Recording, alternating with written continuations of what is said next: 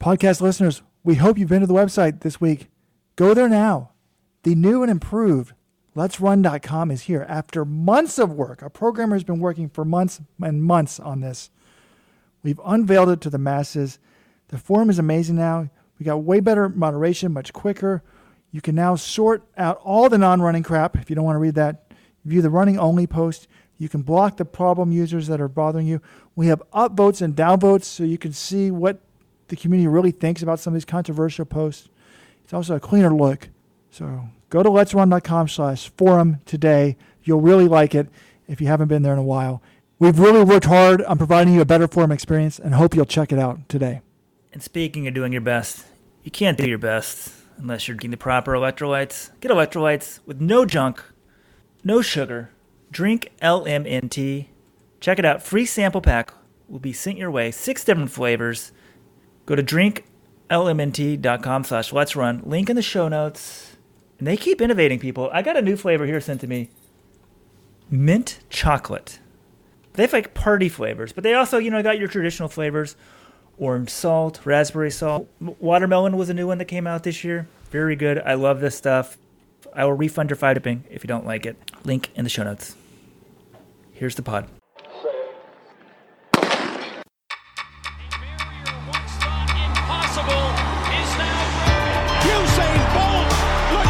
Europeans say that he hasn't really been in a war yet, but this boy's got utter belief in him. And somehow she's found the acceleration. Look at now! Welcome everyone to another episode of the Let'sRun.com Track Talk podcast. We had an insane weekend of action in Boston. We saw American records, Canadian records, a European record in the 5,000 meters, a collegiate record in the men's 3,000 meters. In Chicago, Cooper Teare and Cole Hocker put on a show but fell just short in their American record attempt. But in Louisville on Saturday, Shane Strike, unheralded Shane Strike, did break the American record in the 1,000 meters. We'll talk about that. Union Athletics Club got in on the action on Friday night. They got a world best in the women's DMR. Plus Justin Gatlin retired. Ben Rosario is a genius, and we could have a whole bunch of world records in Lieven, France by the time you listen to this. This is Jonathan Gault. I am joined by my co-hosts and the co-founders of Let'sRun.com, Robert and Weldon Johnson.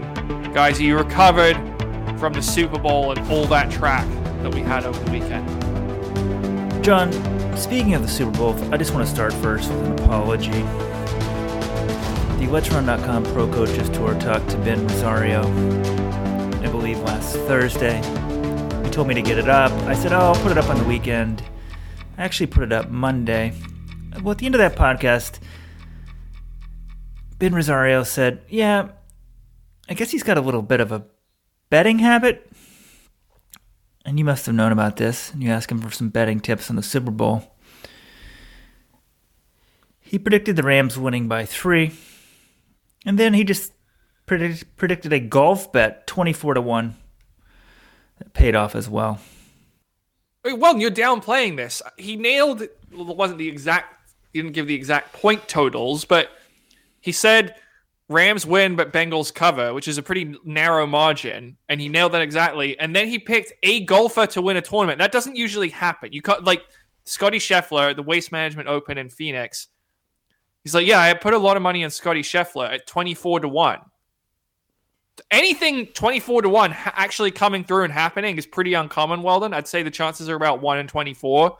So that's a very nice investment. We robbed some of the Let's Run public of this money. If they listened to Ben's gambling tips, I mean, maybe we have a weekly segment. I listen to the Bill Simmons podcast. He makes his picks for the weekend in football every Friday. Many of them are wrong. He's lost people money if they're following the picks.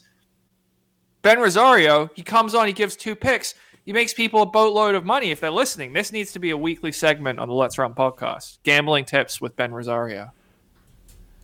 I agree. Can someone text him to see how much, get a screenshot of his winnings to see if he actually, bet on his own picks? Someone text him right now, see what we got. But we apologize for costing you guys and gals money. But those of you that are supporting club members, we save you money all the time. Get 20% off your shoes by joining the Supporters Club. Don't do what my wife did. Yesterday, a pair of shoes, I'll admit the brand, came into the door, delivered Hoka's. My wife bought Hoka's. She's not even a runner. She loves Hoka's. And I said, honey, did you use the Let'sRun.com discount? No. She just cost us 20%. Let'sRun.com/subscribe to save 20% on your shoes. Get the bonus podcasts, access to all of our articles, and more. But I've recovered from the Super Bowl. Very upset Cincinnati didn't win. I'm always for the underdog teams. These asshole owners that move their team should not be rewarded with the Super Bowl. But I have not recovered from this figure skating. I've been watching it, thinking about its impact on Shelby Houlihan and track and field world. What do you guys want to talk about? This doped up Russian skater. People think I'm defending her. I kind of have been, but not really. Track and field, where should we go? I want to talk about the records. We saw a bunch of them over the weekend, and I see someone in our Let'sRun.com notes Google Doc has posed the question, which was the most impressive? I think that's a good place to start. Which of these records we saw? Yared Nuguse, Gabrielle Dubois-Stafford, Elise Cranny, Grant Fisher, Mo Ahmed, Mark Scott, Shane Strike, Union Athletics Club. Which of those do you feel was the most impressive record of the weekend? John, you left out the high school girls 800-meter record, which was actually crushed. I think the winner was now, notice I don't know her name, is now number 2 in the world. Is that correct? There was a faster time on Monday, but yeah, she was way up there. The winner, Roisin Willis. The previous record was 2:01.78, and she ran 2:06. So she totally obliterated it, almost broke 2. She's one of the best in the country, or as you said, in the world right now, actually, but said she isn't planning on running USA Indoors. And Sophia Guririn, who was only a junior, also ran well under the record, and she was 2 flat. So that was a really impressive weekend. But that wasn't my most impressive record. I guess I'll ask it to you guys first. But did you have a performance? What do you think was the best one of the weekend? Most impressive record?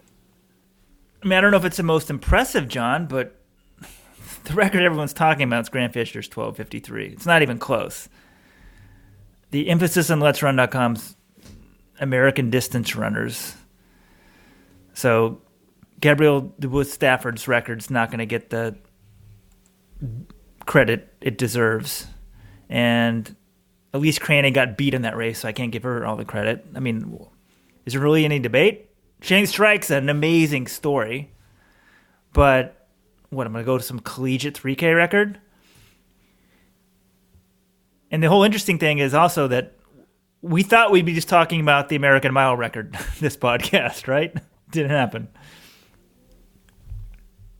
Yeah, that was the one I thought was most likely to fall. I guess I did predict Grant Fisher to break the American record. It's funny. I said he would run between 13 flat and 13:01.26, which was Galen Rupp's old American record. And then I talked to Grant after the race, and he said, yeah, I thought I was going to run 13 flat or 13:01. So do I get credit for that? That's what the athlete himself thought he was going to run.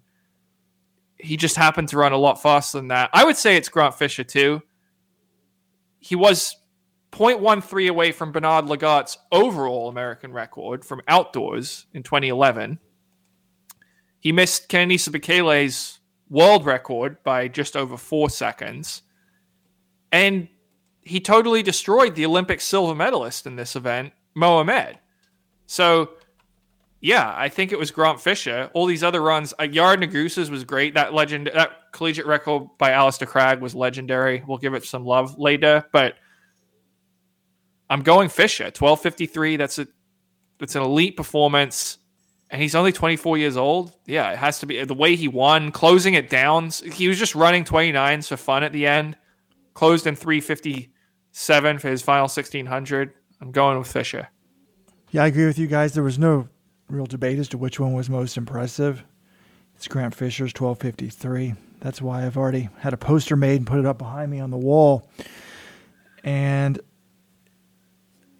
you know, another way to think about this too is like, where would it have ranked on the outdoor list last year? And Fisher's mark would be 7th in the world. whereas Drew Stafford would have been 12th. So 12 women ran faster than 14:31. Only 7 ran faster than 12:53. I guess actually, if you're using that criteria, then there is debate because, well, I guess I was going to say Rosen Willis, but that's just indoors.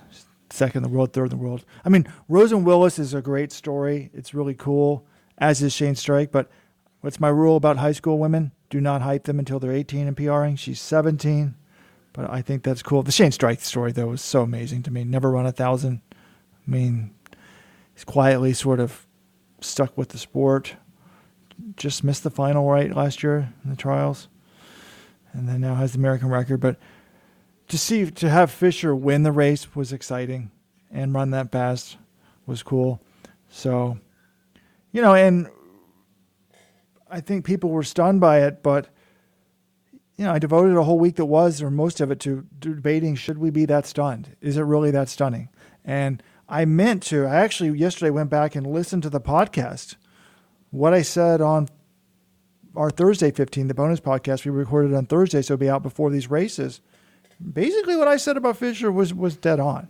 I said, look, the Bowerman Track Club, the best way to do it is to peg this pace. Like, if you want to break 13, put it at 13:05 pace and then slam it down from there. And I don't know what they were. John, what pace were they on at 3K? Slower than what he ended up running for sure. He definitely, in both races, they closed pretty hard. So if his last 2K was 4:59. So can't do all the math on that, but my guess is they were probably a little above 13 flat pace at 3K. Yeah, so they were 7:54 at 3K, which is Crawfish's 3K split was 7:53.76. That's 13:09 pace for 5K. So he picked it up significantly over the final 2 kilometers. I know you guys don't like me playing clips, but it's exactly what I said. The only thing where I was off was I said he'd run 12:59. He ran 12:53. But we just got to recalibrate with the shoes. I don't want people to say, I'm taking away from him. I'm not taking away. This guy's one of the greatest talents in U.S. history. 2-time. Only 2 Americans have won the Foot Locker High School Cross Country Championships twice on the men's side. And that's Dathan Ritzenheim and Grant Fisher. And unlike Ritz, he was fast in the shorter stuff. He broke 4 in the mile. He's got the speed that you want to see. He wins an NCAA title as a sophomore at Stanford. And yeah, his junior and senior years weren't amazing, but his senior year, he was getting second in everything. Wasn't he second in cross country, second in the 5, second in the 10? I mean, he didn't run the 10, but it seems like he was just getting runner-up. So pretty damn good. Plus, he's at Stanford. That's like Weldon being at Yale. The academic stress, I think, is going to hurt your performances. So, gets 5th in the Olympics last year. I don't think we gave him enough credit for that. He's 3 seconds away from the win. That's pretty sick. It's pretty amazing. And, I don't know. I guess it's easy. Hindsight's always 20/20 to see this coming. But 12:53, how much of the shoe's worth? I've heard a coach tell me 4. I never thought it's 4. I've always said 2 to 3. In my head, think 2 to 3 seconds per mile. If it's 3 seconds per mile, it's 9 seconds for 5,000, and that would be you take this 12:53 to 13:02. Galen Rupp ran 13:01. Maybe Fisher's a little bit better than Galen Rupp at the shorter stuff, so that's why I think it's a little bit less than 3 seconds per mile. I've had Jeff Burns has told me, the University of Michigan, hey, it might not be consistent for an event, so it would not be the same necessarily. 5K might not be 3.1 times the impact it has at a mile. But I think that's right. I don't think that the runners are suddenly way better than they were before. To be honest, David Epstein has one of those TED Talks about it where he basically shows that Usain Bolt's not really that much faster than Jesse Owens, just technology's changed. And I think that's the case now. This guy is he's a Solinsky, he's a Tegenkamp, he's a Rupp, he's a Bob Kennedy. That's another way to think about it. Bob Kennedy ran 12:58 when what's Gebre Selassie's world record? 12:39, so he's 19 seconds off the world record. Well, how far is Fisher off the world record? 12:53 and 12:35, is that right? So he's 18 seconds off? It's basically the same. So what you're seeing is history's repeating itself. We just have different numbers for it. Yeah, the interesting thing you brought up there, Robert, is he was at Stanford, and I remember him saying his junior year didn't really go great. You know, he was still third in the NCAA 5K, but a lot of people, including myself, thought after he won that 5K outdoors in 2017, he was just going to own the NCAA moving forward. And he was taking some tough classes, and he puts, you know, he's a dedicated student. He puts a lot of effort into that as well. And I think that overwhelmed him a little bit as a junior. And I talked to him after the race on Saturday, and he said, yeah, he was taking classes at Stanford again. There was a program he had started before he left Stanford, and he wanted to go back and finish it. And I thought, oh, this is like weird. Like, you're a pro athlete now. He had talked about how much of a stressor it was in 2017, 2018, but he also said he's not going to be taking classes in the spring and summer. I think this is more of a thing he'd done in the fall, and clearly it didn't affect him too much if he's able to come out and run 12:53 in his first race of the season. But I did find that interesting. He's just a very driven individual, I think, and he takes, you know, academics seriously, but I don't think it's going to be affecting him in it the way it was in 17-18, given he's not taking classes in the spring or summer. It's a great run. The big picture for me is like, okay, we have our new Galen Rupp, essentially, on the men's side. 5th at the Olympics. This guy can contend for medals. I mean, I guess he got beat by Woody Kincaid last year, but he runs 12:53. He beats a Mohamed, who's the Olympic silver medalist. I don't think we should get too carried away with the times. I mean, Emmanuel Bohr was there until, what, a lap to go, pretty much, John? 2 laps to go? Yeah, I think about 2 laps to go. So, great run by him. Just missed 13. But I think that shows something about the times. And Emmanuel afterwards said he's going to run 12:50 this year. So under 12:50. Well, then he was very firm about that, which I loved. I love the confidence. Just people need to raise their sights. 12:53 isn't what it once was. This was a great run. I'm amazed at how fast everybody closed. We get to the women's race as well, same thing. But when the B heat is won in 13:05. I think we shouldn't get too carried away with the times. We're starting to see now indoor track running, especially I think at some of the longer distances, you can run pretty much just as fast as you can outdoors, maybe faster because there's no wind. I think faster because you optimize everything. This is a top training group with top training partners locking in one of the best places to train in the world, Flagstaff. They're focused solely on this race and running fast. They have the super shoes. They have a track. They have good pacemaking. There's really no other variables that I can think of that they can optimize. And so you're going to get the fastest possible times. That's 12:53. And for Stafford, 14:31. Is there anything I'm missing? Is there any way you can set up an attempt better than what they've done? Probably not. I mean, it was very well done. The question I have for you, John, is what was it like to be in the building? When you saw the B heat won in 13:05, were you thinking, oh my God? First of all, did you know there was an A and a B heat, or did you maybe think there was, sometimes they do 2 even heats? Like if you see 13:05 in the B heat, you must be thinking, wow, what is this A heat going to happen in? I've been talking to Scott Simmons and some of the other coaches, so I kind of knew that there was going to be 2 heats. And some of the people were looking at the race, like not everyone realized that was the B heat when it was run first, because at BU, the fast heat is always the first heat that's run. So people saw Woody Kincaid, who again is the reigning U.S. champion in the 10,000 meters, a 12:58 guy, Lopez Lemong, who's a 12:58 guy, Sean McGordy and Evan Jager, who are 13:0 guys. You look at that field, you think, oh, of course, this must be the A heat. They're trying to run, 13:0. They ended up running 13:05, which Woody Kincaid, he closed in 26, ran 13:05, which at the time was the number 2 time ever by an American indoors. So you see that and you think, oh, that must be the fast heat. But I was like, no, this isn't the fast heat because Mohamed's not in there. Grant Fisher's not in there. Emmanuel Bohr's not in there.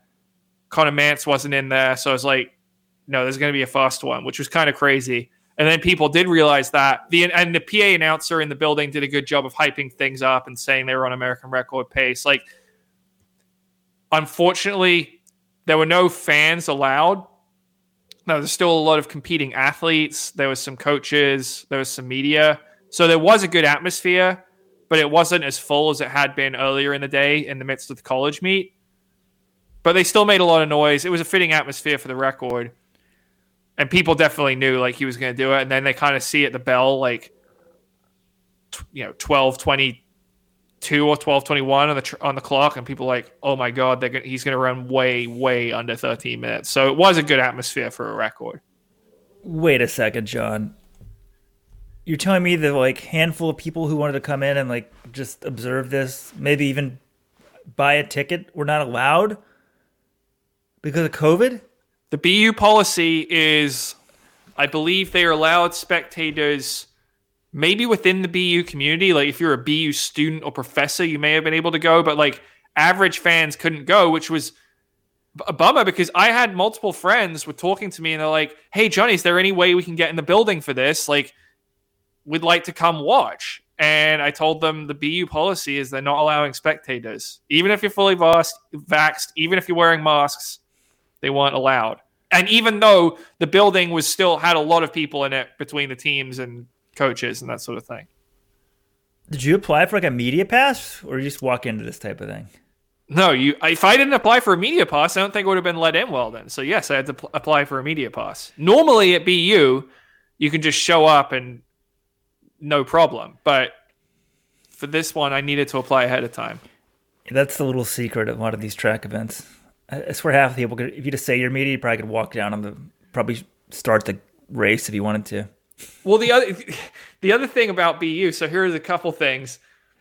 One, normally at this meet, like after about 9 p.m. or whatever, they'll just stop checking tickets and you can walk in for free because most of the meet's over. And that's when this big event would have been. So that wouldn't have been an issue normally. And the other thing, I was talking to my friend, he's like, wait, so you're saying if I'm an athlete, I can watch it? So there is a way to game the system. It's you sign up for the meet to run like heat 10 of the 5K and then just don't run it. And then you're in there as an athlete. But I'm glad that the BU puts it on. They did a great job of hosting this. It was a pretty good atmosphere. And yeah, this is basically what was going to happen. Is this going to happen every year that we just see Bauman or some other group and come into BU and take cracks at it? Because it's been happening for a while. I don't really see this trend abating anytime soon because every time people run fast there, then they say, oh, we have to go to BU. That's the only place to run fast. It's just going to perpetuate itself. Well, personally, if we're going to talk about how to make the sport better, I hope not. I hope that the future of the sport is not running fast at a time trial in the middle of a college meet. No. And let's talk about the negatives here. Are these guys going to World Indoors? People say, how can we make the sport more popular? Very simple. Go to the majors. World Indoors may not be Wimbledon. Maybe World Outdoors is Wimbledon. Maybe World Indoors is the Australian Open. But we got to get these people going to meets that count. They need to figure out a schedule, have the World Indoors 6 months apart from the World Outdoors. It should not be that hard to peak twice a year and go to that. If Fisher and these guys were excited to compete and go, people would be paying attention to it. Instead, it's a meet that doesn't matter. Well, guess what? This meet doesn't matter either. I mean, I guess you could say. I mean, at what level are we going to start running the championships? When is this going to happen? Are any of these guys going to World Indoors, John? So here's the situation. Grant Fisher, he would like to run for US and World Championships. He's like, this is something that interests me. I like going to compete against the best in the world. That's what he wants to do. There are two obstacles in this situation. One, the meets are World Indoors is too close to World Outdoors. I think Jerry Schumacher wants the biggest meet of the year is World Outdoors, and I don't think he likes the idea of having to go all the way to Serbia in late March, middle of March, and then turn things around, have his athletes make the team in the US in the 5K and the 10K, which is what Fisher might end up doing, and those two separate meets again. The 10K is in May, and then you have Worlds in July. So I think Jerry doesn't seem interested in having many of his athletes run World Indoors. Some of them might still. I think Debuse Stafford's going to do it. Mark Scott sounds like he's going to do it, but the American guys, I don't think so. And then the other thing is, so instead of running, it's unclear whether they'll run USA Indoors or not, because the other thing that's happening is there's a 10K the week after USA Indoors that Jesse Williams is putting on out in California. And it sounds like Grant and maybe some of the other Bowerman guys are going to be running that. And that doesn't really make much sense to me because Grant Fisher already has the World Championship standard. He's going to be running the U.S. Championships and the World Championships this year in the 10K, most likely.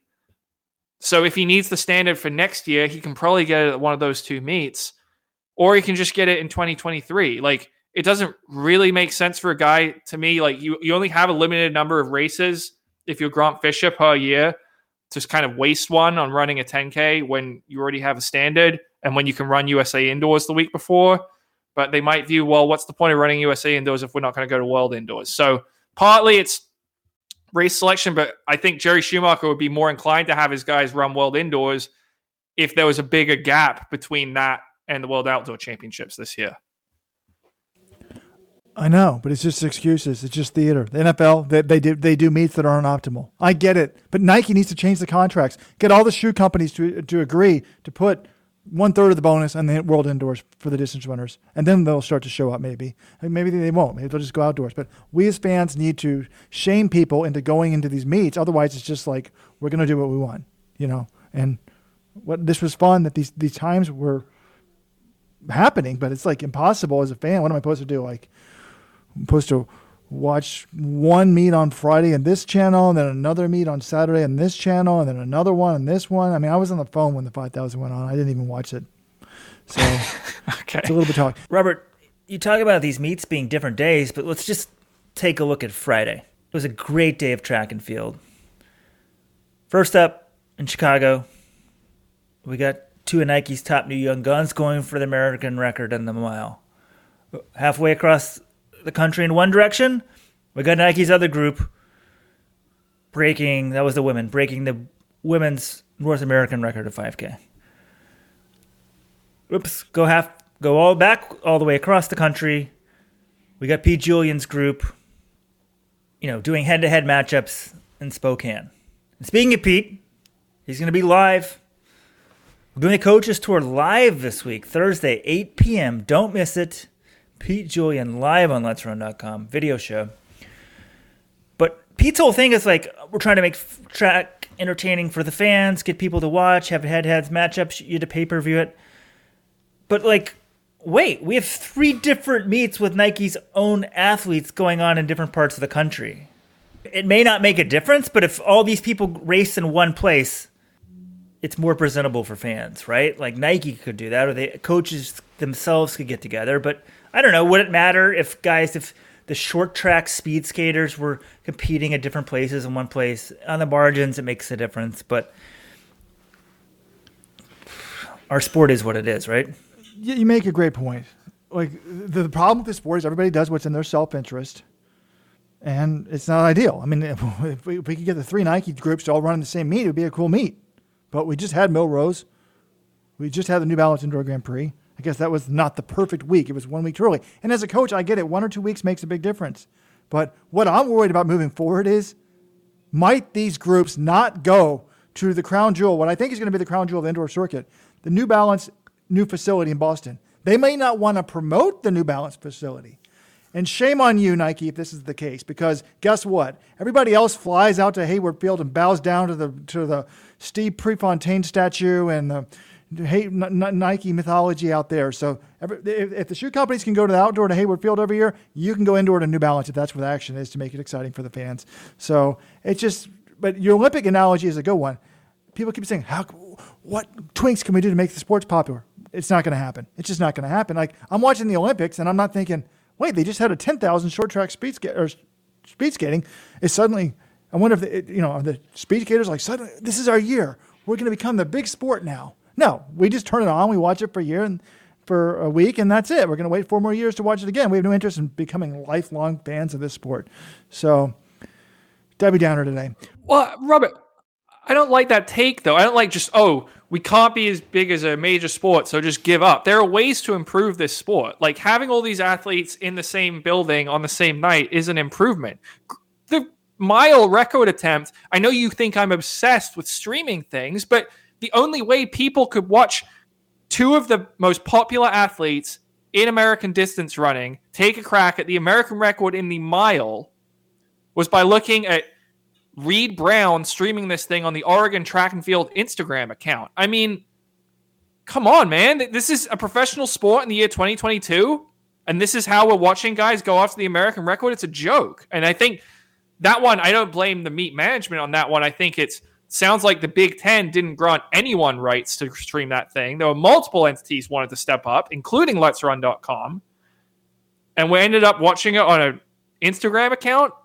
If you put that in the Pete Julian meet, or if you put it in BU, or better yet, if you put it in a combination meet where everyone can watch it and you're only paying one price to watch it, you're going to get more eyeballs on it. Oh, guess what, John? You're going to get more eyeballs if it's free on Instagram than if you're having to pay for it. So I was fine with the way. I mean, should it be broadcast? Yes, we were telling people, hey, we'll fly out there, we'll broadcast it for free. Never heard back because the Big Ten technically holds the rights. So yeah, that was wrong. But I'd hit Instagram and the YouTube that we did for free wasn't too bad because there was no barrier to entry on that. But that's why I said USATF should have stepped up and gotten the rights to all these. They should be broadcasting all these events. It should be part of your membership. You support USA Track and Field, and then etc. Okay, can we talk about some of these actual performances, though? Some more stuff. We haven't really talked about the races themselves, the secret sauce, hopefully not burrito sauce, at the Bowerman Track Club. People, is this the greatest training group in the history of the world? That's been asked on the message board. There were some bad results here. Do we want to talk about that first? I don't know. I'll lead the way. Let's talk about the negative. A couple of negative results in this men's 5,000 in Boston. Look, I've got two. Please. Evan Jager, stick that fork in him. 13-13? That's not good. That's not good. This guy's got a 13. I'm tired. He was America's best runner. He was like a sub-13 guy. He was basically Fisher, but also hurdled.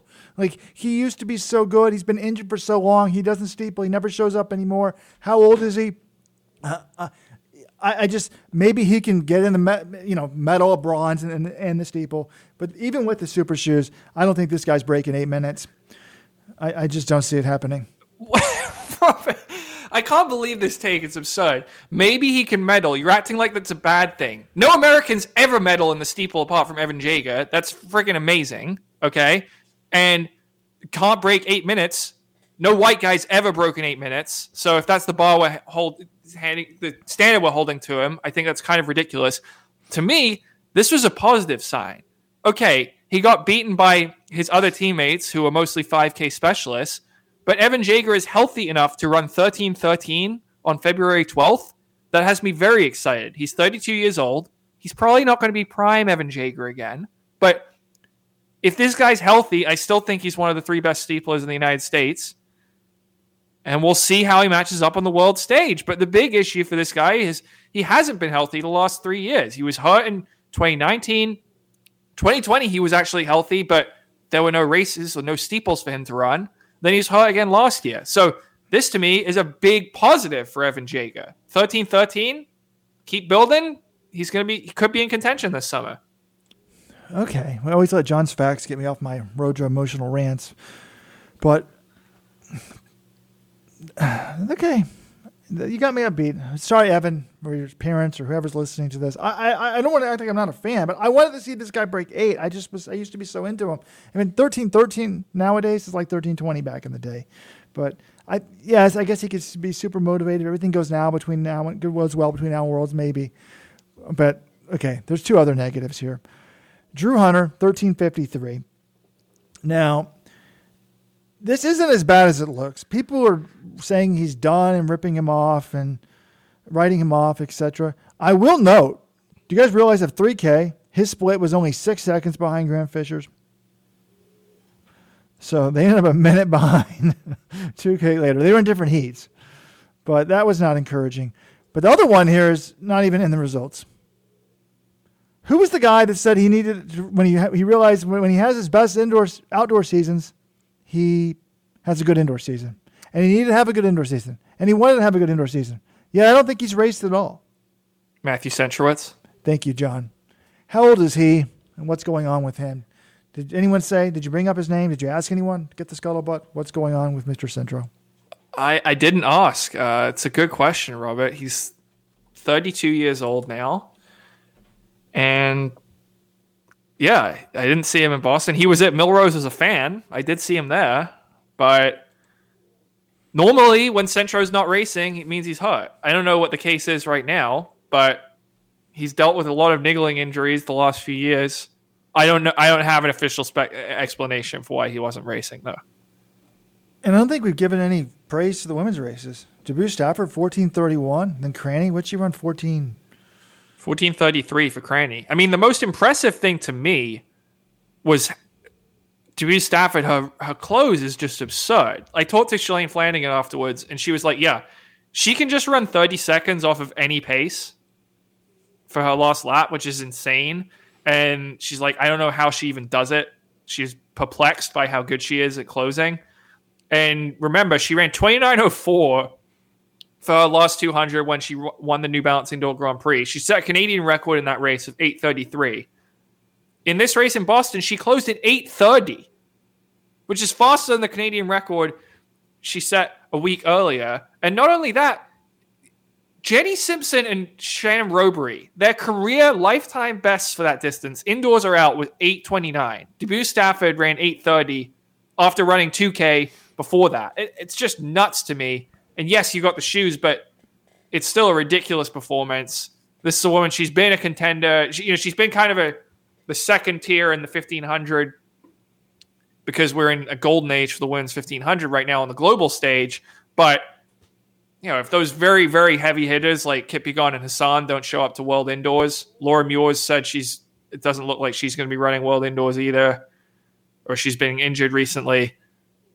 She's a serious medal contender, maybe gold medal contender if the pace is slow this year.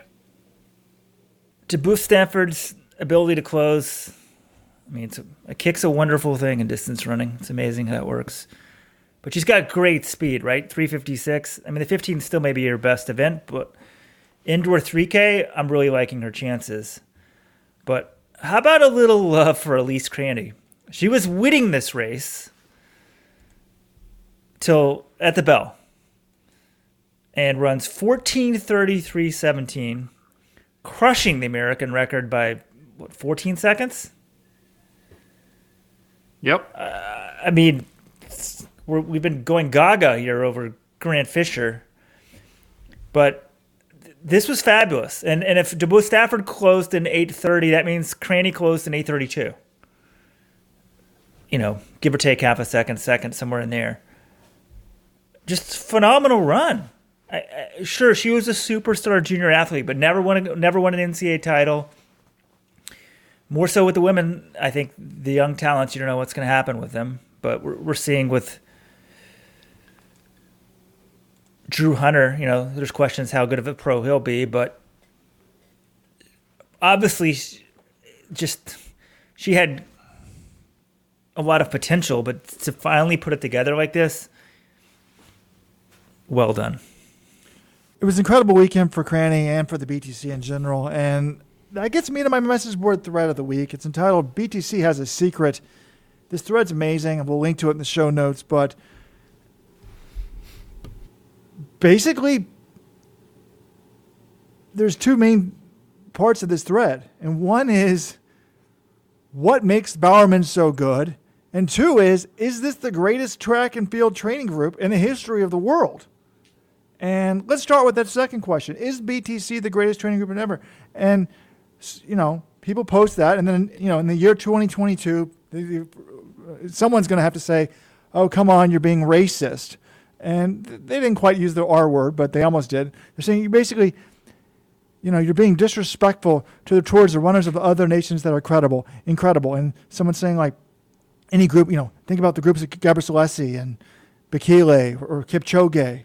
Like, you're American-centric and you're not thinking about these other groups. But the person who asked this question, Rimby, just fires back with a very good response and says, name another pro group that has 6 guys at 13 flat or faster and then another 10 at sub 13:10. So that's an incredible point. because they have another 10. They have 16 guys. I don't think they have 16 guys in the entire team. That doesn't sound right. I think they have 5 guys sub 13, and then another 4 at sub 13.10, from what I can tell. The sub 13 guys being Mohamed, Grant Fisher, Mark Scott, Woody Kincaid, Lopez Lamong. Sub 13.10, Matthew Centrowitz, Evan Jager, Sean McGordy, Kieran Tuntavate. The 6 came from 13 flat or better, the counting Centrowitz. So, anyways, has there ever been a training group of 6 guys at 13 flat or better? And the answer is probably no. Because, look, go back to the years when there used to be a lot more people in the 5,000. I mean, 2012, monster year in the 5,000, 16 guys broke, 13 flat. But one of those is Bernard Lagat, one of those is Galen Rupp, and one of those is Mo Farah. So that means there's only 13 guys total from Kenya and Ethiopia that were breaking 13. So the odds that all 6 of the Ethiopians, 1, 2, 3, I think it's 6 Ethiopians and 7 Kenyans. The odds that all of them are in the same training group are pretty damn low. So this very well could be the first time in history you've got that many people, in the same group, and it's just fascinating to think about. But I have the answer to why this is the top training group in the world. Oh, come on. This is just insulting. It really is insulting. This group has what? 1 medal? I mean, it's like, I don't want to call them a bunch of B-teamers, but it's more than 1 medal. Mohamed has 2 medals. Evan Jager has 2 medals. Matthew Centrowitz is an Olympic champion. But look, it depends on what you're valuing, right? If you want total depth, fine. But like the Nike Oregon project at its peak had Galen Rupp and Mo Farah. Mo Farah was the best 5K runner in the world, and Matthew Centrowitz was the Olympic champion in the 1500. Right now, Rongai Athletics Club, they have Timothy Cheruiyot and Elijah Manengoy. They were back-to-back world champions. They went 1-2 in the 1500 at Worlds. They've also got the world junior champion, Vincent Kida, and George Manengoy, who's a former world junior champion as well.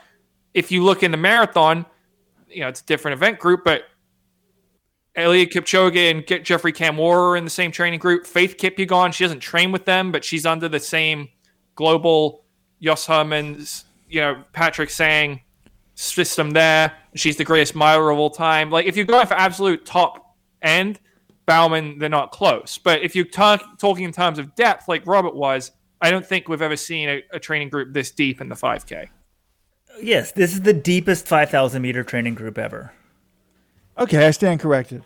Well, Weldon wants me to be correct. It's the deepest, but it's just interesting to think about it. Yes, you didn't even mention the Ugandan group, John, with those people. I mean, those groups are better top end. Well, yeah, but Kiplimo doesn't train with Cheptegei. Like, it's Cheptegei and Stephen Kisa, and, they don't have, like, another star like that. Well, the reality also is, I mean, should I say it?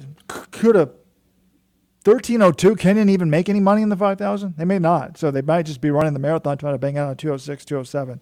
So this could be sort of, some sort of, people say white privilege. This could be like U.S. privilege that Jerry has this group. But it is an interesting thing. And the question is, what makes this group so good? And the answer to me is simple, very, very simple. They get more talent. The second poster, the very first response is from Dalrunner 37. Their secret is getting the top talent in the world and training like monsters year round. So I wouldn't say they get the top talent in the world. They get the top talent in the U.S. and they train like monsters. And, when you get the best people, have them train together, give them altitude, and a very smart coach in Jerry Schumacher, these are the results you're going to get. They're going to basically reach the genetic potential of the things. And we've seen it before. It's a Bob Kennedy. It's a Galen Rupp. I know Kennedy never won, but we kind of know where that is. It used to be the limit was somewhere in the 12:55 to 13-minute range. And now I think we're seeing Western athletes run faster than that. Obviously, Jacob Ingebrigtsen ran 12:48 last year. Yeah, so can we stop with the genetic potential? We really don't even know. Like, Jakob Ingebrigtsen could win the 5K and the 1,500 this year. He could win them both. So, just stop pontificating on things you don't really know anything about. Yeah, Robert, I think the poster nails it. It's top talent and training like animals year round. Yes, you need a good coach in Jerry Schumacher. Like, not just anyone could do this, but if you put them all together and they're training really hard year round, you're going to get good results. And the thing about the dirty little secret about Bowerman Track Club, which we're starting to learn now from some of the exits, is it's not for everyone. It's a pretty structured system. And the first couple of years, Jerry's not going to baby you. He's not going to adapt the workouts for you. He's going to say, these are the workouts. If you get dropped, you get dropped, And guys like Grant Fisher or Shelby Houlihan, or pretty much all of their athletes, after a couple of years going through the system, they will start to, if they hang and they can stay healthy, they'll start to see big performance increases. I mean, maybe using Shelby Houlihan as an example gets me canceled these days, but like Elise Cranny, look at her. Elise Cranny wasn't anything special for her first couple of years. Now she's run 14:33. So what happens is if you can stick, and Grant told me after the race, he said it's adapt or die. And some people, they can't hang, they get hurt, it doesn't work for them. But the ones who survive see these huge gains in fitness, and that's part of the secret for them, which isn't really a secret.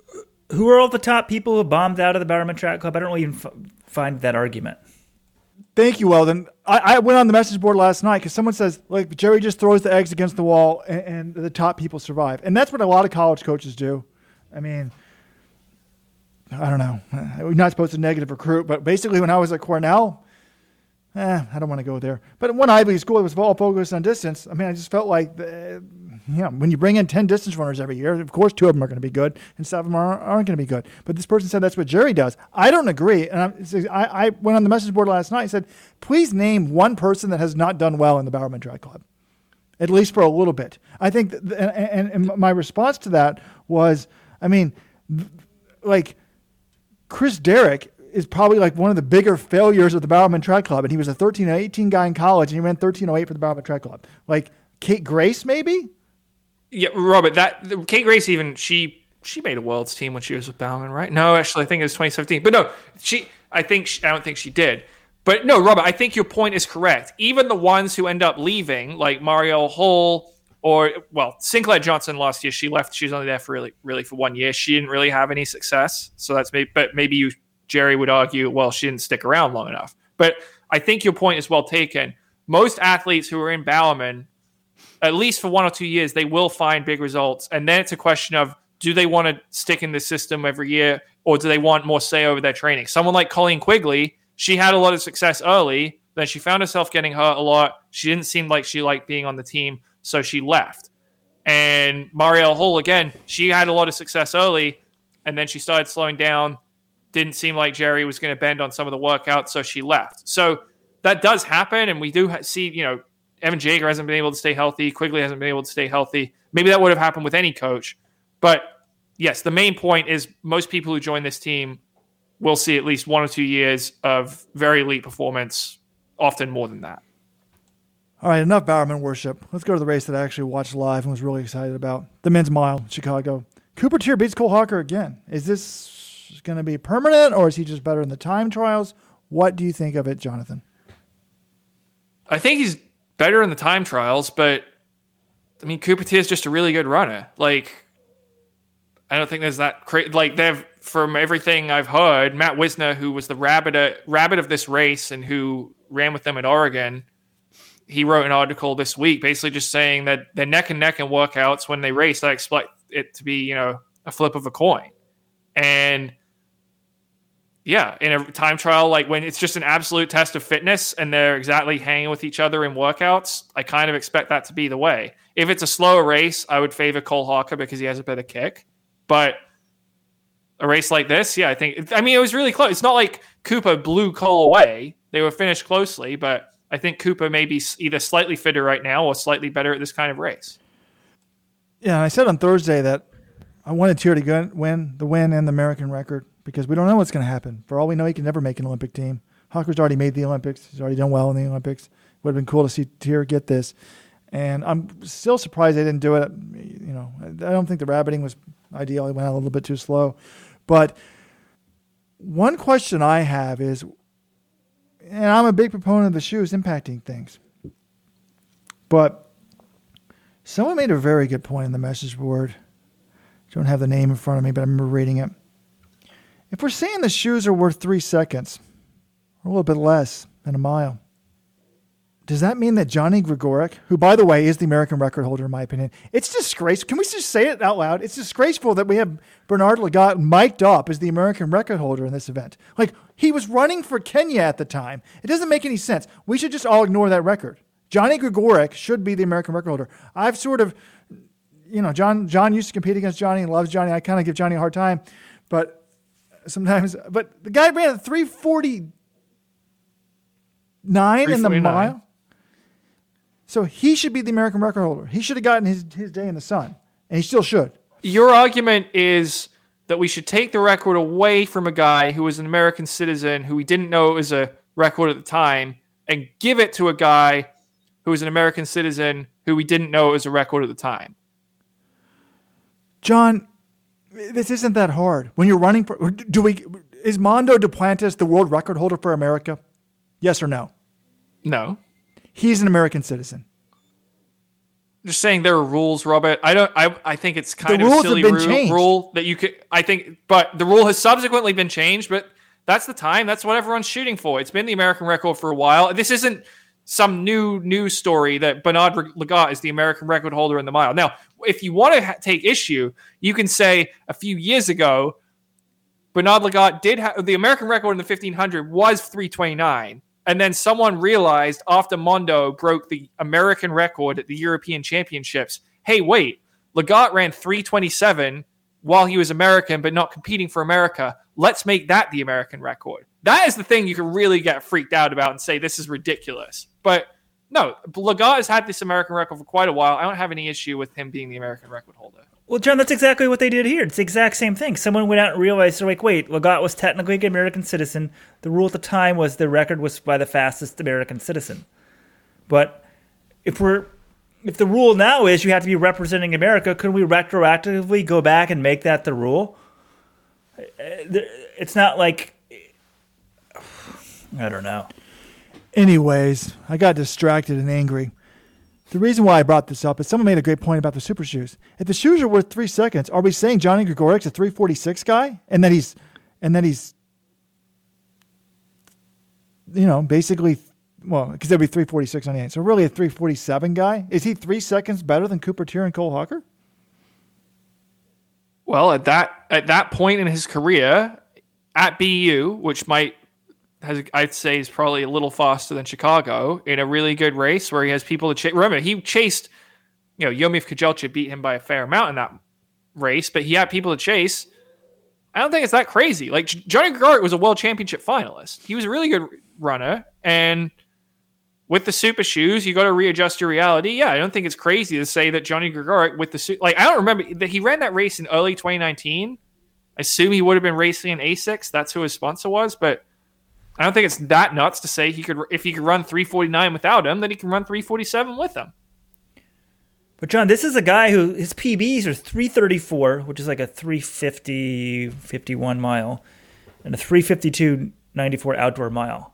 He's never come close really to this performance. So we're now supposed to put him with super shoes. So now we're supposed to put him 3 seconds faster. It's just an interesting debate. Do you believe in super shoes or not? I mean, why would they affect him different? I guess maybe your one argument would be Johnny Gregorek has perfect running form, and therefore the shoes wouldn't benefit him as much as anyone else. I don't know if that's really the case. I would just say, if everyone else is getting a boost of 2 to 3 seconds, why wouldn't he? He did run 3:49. That's a fact. I don't see why he's any exception. It's kind of crazy to think. I mean, you look at the rest of his accomplishments, the 3:49, it's like, oh, wow, that PR sounds a little different from all the others, but he did run it. So I don't see why you would question the 3:47 with the shoes. Actually, speaking of the shoes, this is another thing I wanted to mention, was how incredible Alistair Cragg's collegiate record is in the 3K. Like, Yared Nuguse, after the race, he just beat it, just came just under at 7:38.13, and the record was 7:38.59, and he was like, man, that was really hard. He FaceTimed with Cragg afterwards. He's like, I had such a respect for this record, and he was like, how the hell did that guy run 7:38 without the super shoes back in 2004? I think we just need to respect how like insane that performance was. It was kind of there, and no one even challenged it really. Like Edward Cheserek, fantastic runner, 7:40. He was the closest anyone came to that record until Naguse. But then this weekend we had Naguse run 7:38, and Abdi Noor, who's never really been close to winning an NCAA title, he ran 7:40. So, now this record might be more common. Naguse, it's also weird. He normally wouldn't be in college.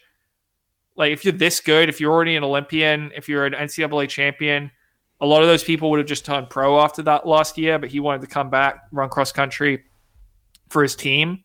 So normally you don't have someone this good in college, but yeah, I just wanted to say how, like, Alistair Cragg 7:38 in 2004 without the shoes is pretty freaking nuts. But Edward Chesler didn't go pro, and he was way better than. I guess he wasn't an Olympian. All right, have we had enough track and field talk? Can we talk women's figure skating? Because I think it's very relevant to track and field. Well, are we going to mention Shane Strike at all? The American record in Louisville? Because this kind of was just randomly, like, the American Track League meet was on 10 a.m. on Saturday morning on ESPN2. Again, kudos to Paul Doyle for getting the Puma American Track League. I'm sorry. They've got a title sponsor. It's on TV. Like, that's good for the sport. And then this wasn't even supposed to be... It was supposed to be a record attempt, and then one of the guys pulled out. And so I think the meet organizers were talking to Amy Yoda Begley, who's the coach of the Atlanta Track Club, and Shane Strike's coach, and saying, like, oh, yeah, with the record attempts off. And they're like, no, we still want to go for it. And so Strike, he went out right behind the paces, and he led basically the whole thing, held on 2:16, and then the announcers did do a good job. They called it before the end of the race, which I thought was good. I think it's also because Dave Milner, who was the in-stadium PA person, was right on top of it the whole time. He realized what was going on. And yeah, Shane Strike, a guy no one had heard of a year ago, let's be honest. He had a pretty middling career at Minnesota. He goes to Lipscomb for a 6th year and makes this big improvement. He's an NCAA finalist. He gets down to 145. He just misses out on the Olympic trials final. And then that convinces him to keep going in the sport, signs with the Atlanta Track Club, and now he's an American record holder. But it's pretty crazy. Like, if COVID happens, is Shane Strike even still... If COVID doesn't happen, is Shane Strike even still running in the sport? I think that's a legitimate question. He said there were times where he considered giving it up. So it's pretty crazy. And now, American record holder, he'll be going into USA's trying to make a world's team. No, without the 6 year from COVID, no way. This guy's out of the sport. I mean, this is amazing that he's the American record holder. And it shows there are people out there who just aren't training the right way, or they've been injured, or whatever it is. I mean, here's his Instagram post last year from June 15th. What a blessing this last year has been. A year ago, I thought my collegiate career was over, and now I'm All-American. Took 6 long years of hard work and patience, but I never lost sight of my goals. So that's June 15th. But being All-American doesn't mean, hey, fast forward, 8 months, and you're an American record holder? I mean, he's just been firing on all cylinders. Right? I think he's going to make the world's team. I mean, who else are you going to put ahead of him? Well, if Brazier's not running it, I assume he'd run the 800 indoors. Right. Isaiah Harris. Because also... Bryce Hoppel. I think Hoppel and Isaiah Harris could both beat him, and I probably would pick them to beat him. I was putting Hoppel ahead, but he's got a really good chance. And is this sort of shades of Drew Windle? Now, Drew Windle was better than him in college. Well, except for the final very bit of the last year. But, guys you hadn't heard of who do really well at World Indoors right off the bat. I think this could be a similar story. It is reminiscent. And Drew Windle, lest we forget, silver medal at World Indoors in 2018. If you make the team in the U.S., I mean, I guess Bryce Hoppel did just get pantsed by Mariano Garcia. So maybe we readjust after this leave-in meet on Thursday, because there's going to be an incredible 800 in that race. But yeah, if you make the final at World Indoors, anything can happen. But you got to make that U.S. team first. I mean, it's a 6-man final at World Indoors, so... Half the people medal. So, yeah. All right. I think I'm about tracked out. Robert, you have figure skating takes you want to unload, and somehow you're going to draw a connection to track and field? Well, I think it's very relevant to track and field. I love figure skating, by the way. Kind of into the pairs. I haven't seen that yet. But did I miss it? Or they just had the ice dancing? I haven't seen it either. I feel like they must be saving it for the final weekend, right? My romantic side, it's beautiful. I don't like how the regular skating is now all about who can do the super jumps. Anyways, the big story in figure skating is a 15-year-old Russian skater who is, I mean, she's only 15, but she's regarded by some as the greatest skater in the history of the world already in terms of what she can perform. She's the Olympic favorite. Comes out, she competes in the team competition. Russia wins gold. Oh, wait, it's not really Russia. It's the Russian Olympic Committee, which is the dumbest thing I've ever heard. And they don't give out the medals because it comes out that she took a drug test on December 25th, and she tested positive for a banned drug.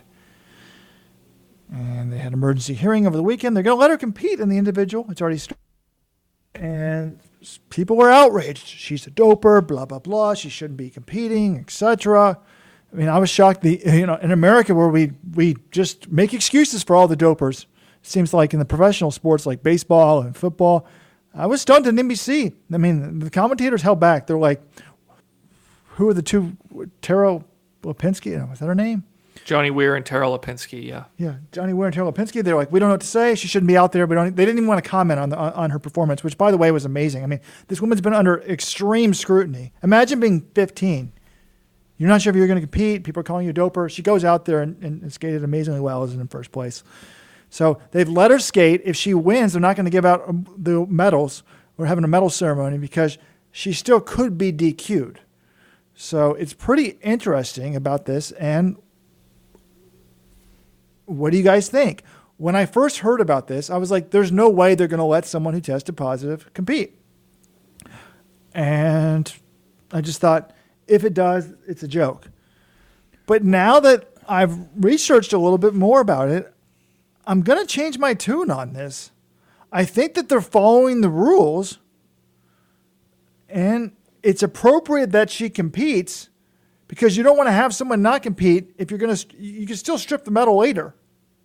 And the number one is, doesn't appear that the testing was done in an accurate time frame.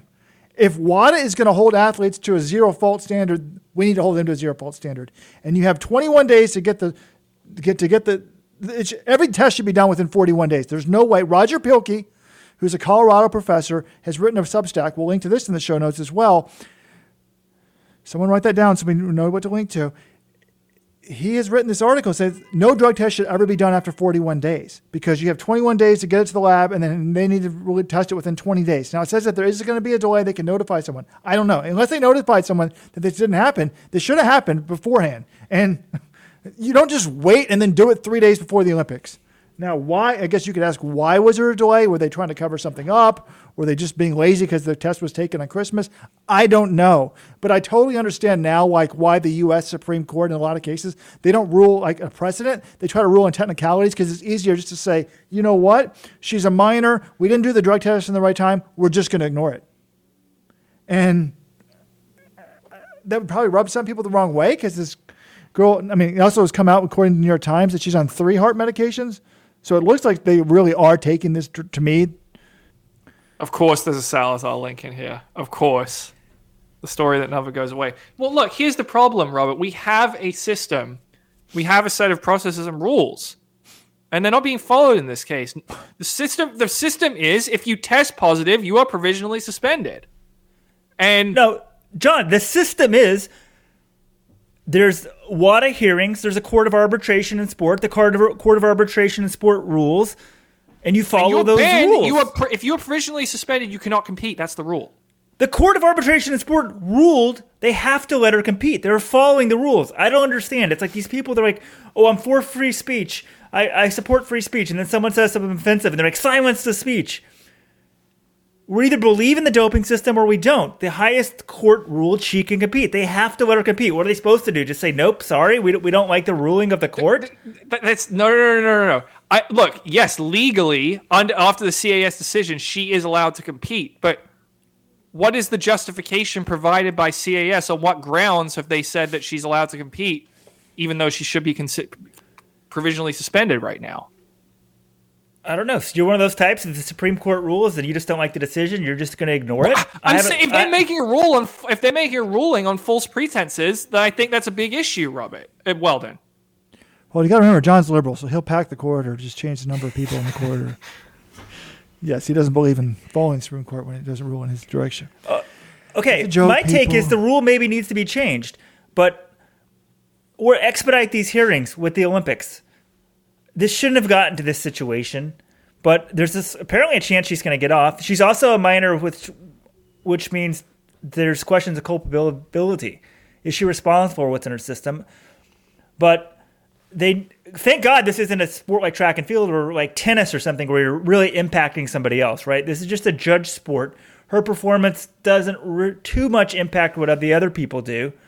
But I've seen other arguments saying, look, you're hurting more people by not giving out the awards. They want to be in the medal stand, that sort of stuff. It's just an unfortunate situation. I wish somehow they could have expedited the hearings, but when the drug test came back on February 6th, the Olympics had already started. I don't know, right? Obviously, if somebody tests positive at the Olympics, they're DQ'd. So who knows what's going on. But I think you have to follow the Court of Arbitration Sport ruling. Like, they can't just invalidate it. So I just don't get the sort of people say, oh, yeah, I don't want her competing. But what are they supposed to do? Just make up the rules because you don't like it? No, you got to follow the rules. Well, that's the reason. That's the argument they're saying. They're saying CAS didn't follow the rules in this case. I do think we need to read the CAS ruling, but I don't like this new WADA code that in the sense of they have a protection for minors, so you can just dope a minor on purpose now, then they get off. So if you're going to give it the protection for minors, if the rule ends up being if you test positive as a minor, and unless we know you inject first of all, a 15-year-old could inject themselves with steroids on purpose, but I know this isn't steroids, but if you're just going to let them off, then the solution is simple. Nobody can compete in the Olympics until they're 18 because you can't just let people get off if they're minors because Russia will take advantage of that. But I don't know. When I read this Pilkey piece, at first I was outraged because the headline is like the persecution of this woman. And I was like, come on, dude. I wanted her banned. Then I read it and I'm like, nope, they were posted within 45 days. Now, I haven't read any insinuation that they purposely waited to 45 days because Russia was trying to pressure them. I just think it was ineptitude on these people and whatever. WADA needs to get its act together. They need to do stuff in a timely fashion. And this is kind of the opposite of the Shelby Houlihan case where they were delaying her case. And Shelby ended up missing out on one of her appeals because she got just basically a one-shot deal at the Court of Arbitration Sport. She didn't get her initial case because she wanted to be held before the Olympics because she thought she was going to be clear to go to the Olympics. So these people need to act in a very timely fashion, much more timely than what they're currently doing. Yes, absolutely, Robert. That's the whole reason that we're in this mess. You could also say that Russia being allowed to compete here, even though they hadn't met all the criteria for reinstatement and they were reinstated by WADA, and that paved the way for them to compete at the Olympics. And, it's Russia again. That's something that people will point to as Russia shouldn't even be at the Olympics to begin with. But the system's let her down. Yeah, her test came too late. 15 years old. Somewhat either this is unintentional, which I'm guessing it's unintentional, or even if it was intentional, someone gave her access to a 15-year-old to drugs. So, she's not being supported properly. So that's a big issue as well. So if in light of that, you say, I don't think it's the greatest tragedy in the world that she's competing. If she is competing and she turns out the doping ban's legit, her result will be annulled. She won't get the medal, but is that a worse situation than if she's cleared and she's not allowed to compete at all in the Olympics? When did L-carnitine become a heart drug? Well, that's not the drug she's going to be banned for, though. I know, but she said there's 3 drugs, and one of the heart drugs is listed as L-carnitine. I'm like, what? But I also want to know, maybe we should start to thread this in Let's Run. Obviously they're taking it for a reason, assuming she took this drug. Is she just too jittery and it's going to calm her down? What's the point of taking a heart drug? She's a 15-year-old phenom. And also, she's 15. So if the Olympics, I guess this Olympics didn't get delayed, but they just find these, I was reading about the coach really pushes people. It sounds like it's kind of like these teen running phenoms. They're sort of done by the time they're 18. Well, the hard drug, I believe, boosts endurance. But wait, Robert, I was told there's going to be a connection to track somewhere in here. I haven't heard one yet. Can you please make this worth my while? I haven't been studying Russian figure skating for the podcast this week. John, we need to have faith. The sport of track and field means nothing if we don't have faith in anti-doping. So, they got to follow the rules. They need to be consistent. They need to be more professional about this. There's nothing more important than that. Weldon and I are totally genetic equals because I did start a thread last night. People think I'm making apologies for the skater. I said, hey, if she was on this drug, how would it help her? Would it even be helping her 3 weeks later? And I actually mentioned this thread to one of my buddies. He's like, yes, the drug helps you train better, and then you're a better performer because of it. And there's a fascinating Reddit thread about this coach and the training. I'm going to read from that. The coach is known to overtrain skaters and promote dieting in such a way that likely leaves skaters with less than optimal nutrition status and hydration. They're on the ice 2 to 3 times as long as their competitors and do as many run-throughs of their programs in one day as many competitors do in a week. And they encourage skaters to come back very early from injuries. But The insane jumping... This, alongside with the insane jumping and repetition, intense drills, would be very difficult to do without doping. Until this test, we thought her athletes were just determined enough to get through it, but I guess this test shows there's the possibility a secret sauce went into making the intense style of training possible. So I guess in theory, this part may be true. So yes, there is a big theory that this actually is key to their success, etc. And apparently the Russians have used this drug in the past. The connection to track and field is very simple. One, Sha'Carri Richards has commented on this case, and she put out a tweet. Sha'Carri. No, it's Sha'Carri. It's Sha'Carri. Literally, her handle on Twitter is It's Carrie. So it's Sha'Carri Richardson. My apologies, Sha'Carri. Leave the pronunciation corrections to the master here, Weldon. I could easily take this part out, but I'm going to leave it in to let people know I'm human. Unlike you guys, I don't need to cover up my mistakes. But Robert, you had a point to make about Sha'Carri Richardson. I don't see that her weighing in on this situation. It's somehow the New York Times decided this is a big deal.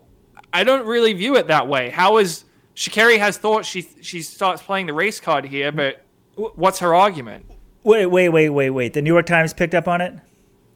Oh yeah, it was in their Olympic updates. Like they tweeted out something about Sha'Carri Richardson has weighed in on this. Oh, of course. Well, it's newsworthy if somebody prominent says something, but she's entitled to her opinion. I just disagree with it. I think it's interesting what she said. She said, the only difference I see is I'm a black young lady. Can we get a solid answer on the difference of her situation and mine's? My mother died and I can't run and was also favored to place top 3. And to me, it's not a big track and field take, John. It's just a societal take. I think it's wrong that we've raised a generation of people that the default thing is whenever there's a difference between a black and a white person to think that it's racism. And the differences between her case and this case are vast. One, Sha'Carri admitted to taking the drug that she was banned for. This young woman is denying it. 2, this woman is a minor. She's 15. Sha'Carri is 21.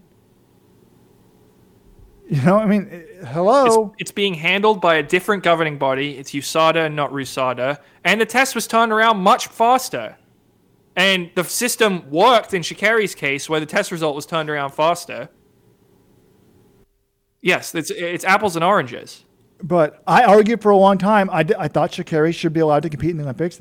A marijuana ban should be, like a misdemeanor. You shouldn't miss the Olympics for it. But in both cases, it's kind of similar in the sense of the technicality, the legalese of the rules is what's protecting them. In Sha'Carri's thing, they meant you're out. And in this minor's case, she's a minor apparently, so the rules don't apply to her, or the testing wasn't done in the right frame. I don't know. But some obscure court has ruled for it. It could be that Russia is also more powerful and corrupt in the Olympic movement than America is. I don't know, but I just don't see race here. And it's disappointing to me that that's what I get it. There is racism. I'm not denying that. I'm not saying it doesn't. Don't try to cancel me. But it's just like our default should not to be to think that every difference is some sign of racial injustice, etc. The other track and field connection I want to make is it's been very interesting to me to see Travis Tigert mouthing off on this case and putting lots of comments out there about how she's, he told the New York Times, look, they found 2 other drugs in her system that are heart medication. It looks like they really are trying to help her endurance here, etc. So he's going to mouth off on this case? Why doesn't he mouth off on the Shelby Houlihan case? Well, Travis Kygott has mouthed off multiple times about how he thinks that meat contamination is a serious issue. And to me, he's pretty fair. He calls it like he sees it. And I think most of the time he calls it correctly. Like this case, he thinks the normal process isn't being followed. And he thinks that's a problem. When it comes to finding low levels of, these meat contamination products in samples, he's called that out too. And he's asked WADA to take steps to correct that. Like if he thinks there's an issue that's affecting the sport, he'll call it out. I don't really see how it's different. Like you're allowed to hold different opinions on different issues, Robert. Okay, but then he hasn't said anything on the Houlihan case. So does that mean that he doesn't think that there's anything wrong with this and her case should be banned? I value his opinion. I just think it's weird that he'll mouth off on this Russian case and that's sort of political, and he testifies in Congress but won't say anything about the Houlihan case. I think a lot of people like yourself who have defended her should if he comes out and says, her extensive, I do think meat contamination is a problem, but in this case, I don't think it is. I think Cass made the right decision on Shelby Houlihan. Would that impact how you feel about it? I think that's a fair question to be asked of him. I think it's a fair question for him to answer. And if he doesn't answer, I'd like to know the explanation. Because if he thinks, I guess the issue, the USADA thing, the Houlihan thing, her test was not handled by USADA. It was an AIU test. So, again, the Valieva situation, that's not a USADA thing either. And he's weighed in on that. So, yeah, maybe it is fair to ask him, and I'd like to know if he's not going to give an answer on that, what's the rationale for not speaking his mind on it? I would just like people to be consistent. One of the things that I always think about is try to be consistent, no matter if it's for you or against you, be intellectually consistent. I would like him either to mouth off on all the cases or none of the cases. But by doing it in the Russian case, it makes this whole thing look political. I don't want it to be political. With the state-sponsored doping, I said Russia should have been kicked out of the Olympics. There has to be a penalty for that. It's unfortunate for the individual athletes. What they did was letting them back in as individuals. That doesn't hurt Russia. There's been no penalty paid as a country for that. So I would like intellectual consistency on these people's parts when we're dealing with doping. Well, I think you can argue that he has been intellectually consistent under that framework then, because he has consistently said WADA let them in when they shouldn't have. This is a big problem, and now it's being manifest on one of the biggest stages in the sport, the Olympic Games. But he's not being consistent because he won't say anything about Shelby. He only goes because, in this case, he's going to get the support of Congress. He's going to become more of a high-profile person. It's going to help his organization with the U.S. Congress because this is turning into a political thing. I do not want a doping case involving a 15-year-old to be political. So I watched the Olympics last night as a human interest story, and I just thought, I know many people think she shouldn't be out there, but what she did on that ice was amazing. Was it perhaps pharmaceutically enhanced? Here Yes. we go. Amazing. She almost fell down. She almost fell down. She put up the best score by far. What are you talking about? Do you think a lot of... We have Simone Biles and all these other athletes saying they can't handle the pressure, etc. I can't believe you still can't pronounce her name right. All right. We talked about the connection to doping. I don't think we need to get into figure skating judging. Can we get back on track here? There is some track stuff I want to talk about. Speaking of doping, Justin Gatlin retired. Rojo has some takes on that. I'd like to hear that rather than more Russian, figure skating judge talk. I'm just a little surprised on the Tiger thing that this is an ongoing case and he's weighing in. And maybe it's not his jurisdiction, but I am a little bit surprised. When I read it, I was like, whoa, is he supposed to comment until it's over? I didn't know the proper protocol. But okay, let's get to Justin Gatlin. If we're going to talk about prominent dopers. What do I call him? The world champion in the 100 meters. Retired from the sport on his 40th birthday. And, Justin Gatlin had an amazing, fascinating, I don't know how you want to say it, career. Some people want to call him a two-time drug cheat. I think he got a drug ban in college for taking Ritalin, which was he was totally legitimately on Ritalin. I don't think he should be called a drug cheat for that one. I guess he violated the anti-doping rules.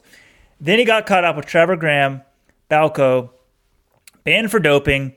He says the masseuse, Chris Wetstein, who I actually saw back in the day, who was Marion Jones's masseuse, sabotaged him. He went away from the sport for 4 years, came back, and then his comeback was amazing. He's then at the top of the sport for another decade. So ignoring the whole drug thing, if you just look at the performances, it's just amazing, his longevity. Now, some people will say, holy shit, he was probably doping the whole time, or he never fessed up. USATF is praising him on his retirement. I mean, Gatlin and I had our run-ins. My only issue with Justin Gatlin is he never came clean. He never had the reckoning of actually what he said. I've addressed it. He hasn't addressed it. What really happened? Now, maybe Trevor Graham got him to take something he didn't want to take or didn't know what it was. I'd be open to that possibility that he didn't purposely dope, but he's associating with like known legit doping. Trevor Graham. If you're in that group after all that had gone down, it all happened after the whole stuff had initially come out. So I don't have a lot of sympathy for Justin Gatlin. But if he wants to be this great citizen, I still don't have all the answers I want to have from him. Well, yeah, Robert. So it's interesting. Robert made this post from the Let's Run account about Gatlin because USATF had this tweet from Gatlin at the Indiana Pacers game. And it said, "Happy retirement to one of the greatest. Thank you, Pacers, for helping us celebrate Justin Gatlin." And then Cole Dennehy, friend of Let's Run, he quoted that and said, "What message does this send to young athletes?" And Robert responded from the Let's Run account saying, "We all make mistakes. How we react to those mistakes is what will define us." I agree with that. Of course, I've made mistakes through my life. I'm sure we all have. But I don't think Gatlin reacted to his mistakes well. And his definition is, when you look at his career in summary, I think people are going to be like, well, okay, if you did dope, then you need to admit it. And there was an opportunity there for him to say, I was a young athlete. I put my trust in the wrong person. I listened to them. I did this. I made a mistake. I screwed up. I don't want people to make that mistake. I've paid for it. I served my time, but I hope that the next people can learn from what I've done. This is exactly what happened.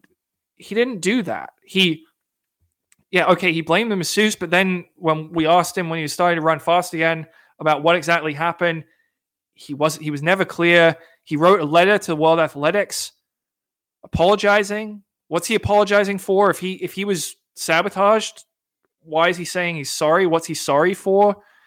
Again, like Weldon said, he was never totally clear about this. And then what does he do when he returns to the sport? He starts working with Dennis Mitchell, who was a doper in his own career, who used the ridiculous excuse of sex and beer and sex with his wife for why he tested positive.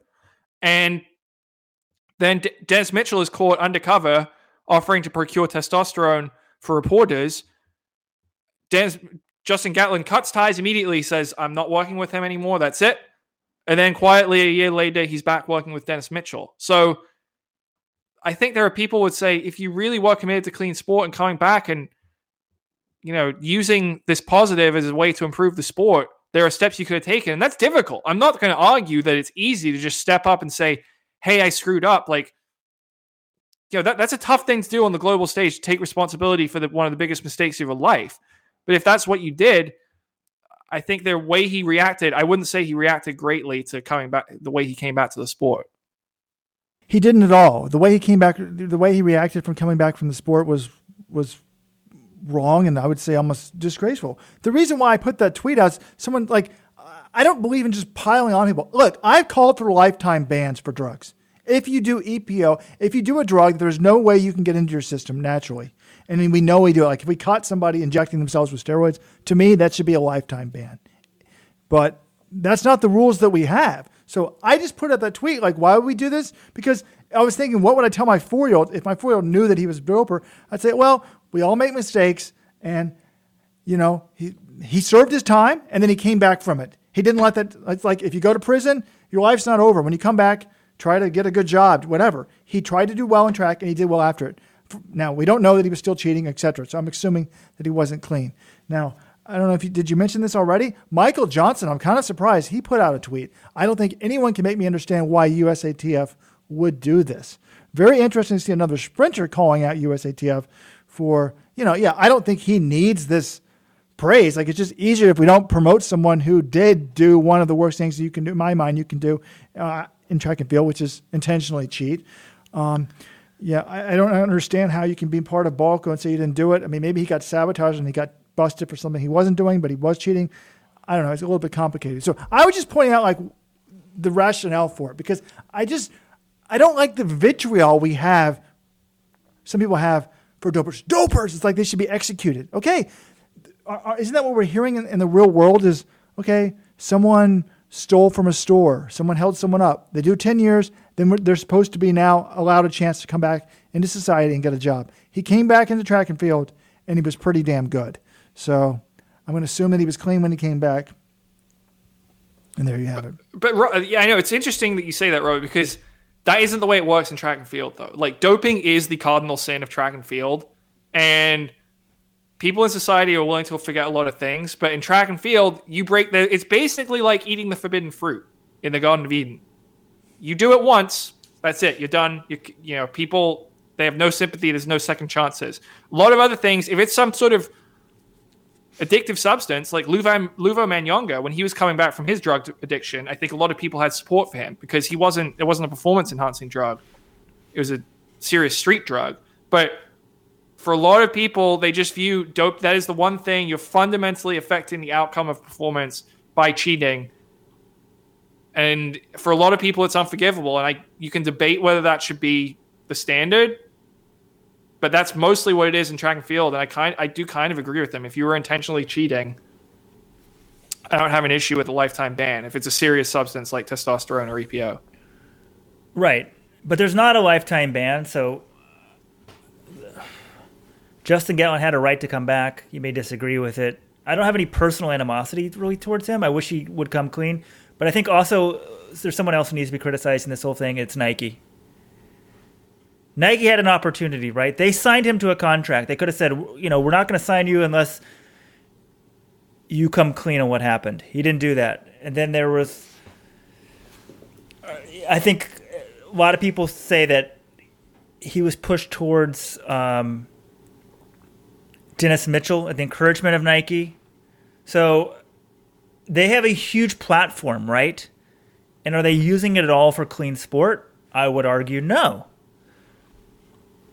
And I think unless people call them out, they may never do that. So a Nike employee, right? This is on the record, right? Llewellyn Stark was accused, I think, of beating up Chris Wetstein in a parking lot. Okay, we still don't know this whole story about what happened, right? Yeah, they settled out of court. But, I mean, that happened. But this is all related to that. So we're just all supposed to somehow kind of feel good about this in Justin Gatlin's career when the biggest thing that happens, we're still sort of searching for answers. Like, it seems like there's layers to this onion we're never going to see. Yeah, and the one other interesting part of it is, remember, Gatlin, when he tested positive in 2006, that was initially supposed to be an 8-year ban, which would have been a total death sentence on his career.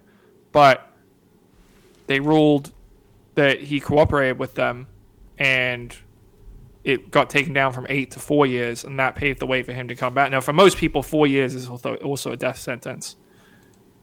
But it is pretty interesting to think if he had been banned 8 years, this whole thing might have been different. We need to try to have him on the podcast, because the more I think about it too, I agree USATF shouldn't be honoring him. Like, what is his tie to Indianapolis? He's at a Pacers game? USATF is going out of their way to get him promoted. This is not the type of person we want to be promoting. But have y'all thought about most? And also, there's a tie to Alberto Salazar, because this whole thing, supposedly why Salazar doped his own sons and ended up being banned from the sport, in part. So why would you beat somebody up if they didn't sabotage you? So maybe people at Nike really think he was sabotaged. And then is the obvious example, look how tight Mike Siegel is to Nike. Maybe there's some Nike pressure to get this guy honored at the Pacers game. So it just shows you how sick our sport is. But I just put out the tweet of, like, what would I tell my 4-year-old? And I told him, like, hey, we make mistakes. You know, I don't think a 4-year-old is going to really understand the back history of everything.